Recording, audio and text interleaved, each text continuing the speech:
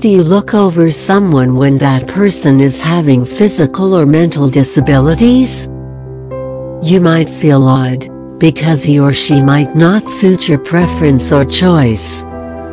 You might not even talk to that person. We read books and imbibe knowledge about the disabilities of people, the way they are physically or mentally challenged.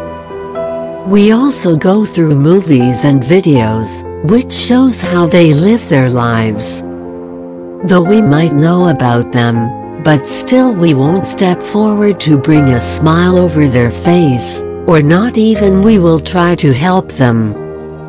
There are a lot of people who feel ashamed to help, because of those challenged individuals. But is that really we call as education? We can say and tell thousands of good thoughts to everyone around, but in reality we are not able to do even one of them. Theoretical knowledge is ruling our minds, but we are feared to perform them in reality. It is because we only keep that knowledge on our minds, and remain afraid of the reality.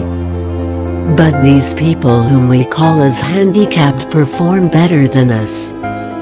They do things that is impossible for the common human being. It is because they are one of the talented people.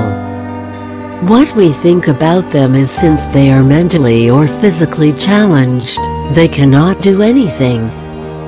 Some people even think wrong about them. But it becomes a shame for our own humanity to treat the same species in this manner. And it is still one of the common issues in the society. Handicapped people are visualized according to their situation or disabilities, and then they are entitled with a name.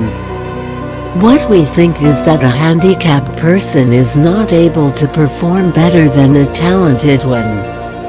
It is because we imagine those thoughts about them, and feed our mind with those illusions.